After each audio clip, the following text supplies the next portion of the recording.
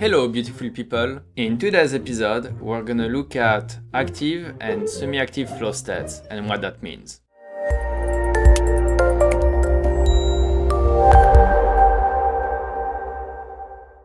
A flow state is basically a state of mind and body where you are present in the moment and where you're focusing on what you're doing, but allowing your brain to process elements in the background. This helps you process information, data, that you store throughout your life without necessarily poking at it directly. Let's start with the semi-active flow state. This is basically an activity that you enjoy doing. It could look like cooking, dancing, doing yoga in a way that is not too physically active, walking, anything like that you would enjoy doing and that you usually do potentially. The idea is not to focus on the end goal of it, but to focus on the journey of it, so on the moment while you're doing it.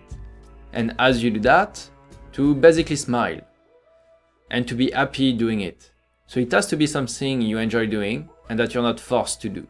So in the case of cooking, try to cook something that you enjoy cooking. You want to protect a bit of time, even if it's not a lot. You want that time to be relatively peaceful, in the sense that you're not pulled everywhere to go do something else right away. So often when you do something you enjoy, you get into a flow state without noticing it. This is where you should basically focus on if you want to know if you're there or not. Basically it's gonna fill you with a sense of happiness, or joy, or simplicity, or something along those lines, which basically allow you to do the task and enjoy doing it, and once you're done, you're happy you've done it. And while you're doing this, basically it's helping your brain process information. So the state is not necessarily fully defined, and I couldn't point out to you precisely what your flow state would look like, because it's different for everyone. But the main idea of it is that it flows, and it is easy to be in it. It is not challenging. It should feel comfortable to do your activity. Some people may refer this as being in the zone, especially while you're doing something. You don't necessarily focus on what you're doing in the sense that it's not difficult. So you have ease at doing it. And you're just doing it because you enjoy it and you like it and quote unquote it's easy for you.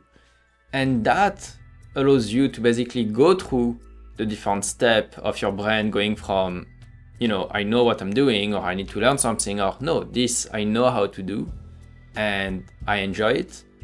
And then I can focus on something else while this is happening. Just like meditation, you need to make time for it, for the activity, and to be mindful when you're doing it. So maybe it's something you already do, it's just that you're going to change a tiny bit your approach to it. Pick something that you enjoy doing and spend a bit of time on it. Try to gauge how you feel before and after. The challenge with all of that is that you won't necessarily see an obvious change from before and after because you are doing something that you enjoy, but it will help your brain manage things. So the idea is to do it more often, more like an exercise, than just once in a while, in order to actually help you build a behavior for your brain to process elements that are running in the background. Sometimes you may be super busy and not have time for something like painting in your mind, and you should change that mindset, because doing this activity for you is actually really important.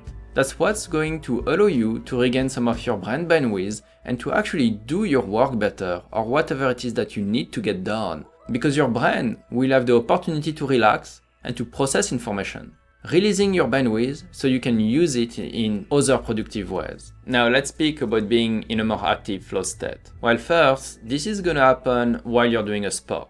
Now, the kind of sport you would want to be doing for that is a sport that you do alone.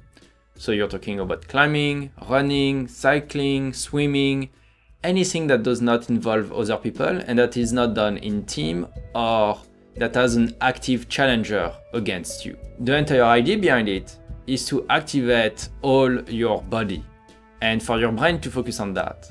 And basically, as you do this, you try to, if you can, depending on the exercise, breathe through it and be aware that you're using your body and be aware of the sensation in your body.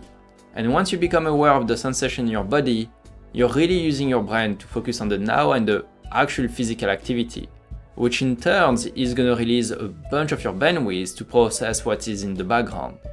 This is why you often hear people, I'm going for a run because I need to think. It's basically that entire process, and people are doing it often without noticing it.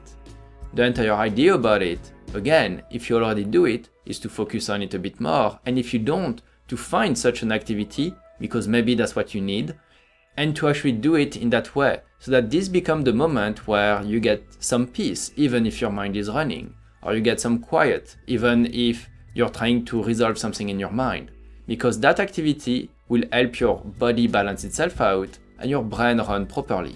The main difference between a semi-active and an active flow state is the state of your body actually. In a semi-active, you are actually able to think about what you're doing and put intent into it. In a fully active state, your intent is more around the physical activity that you're doing.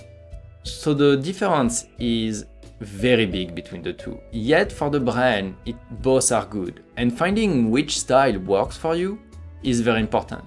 Because you might be in a situation where it's a lot easier for you to actually go for a run or go for a bike ride than it is to do a semi-active one.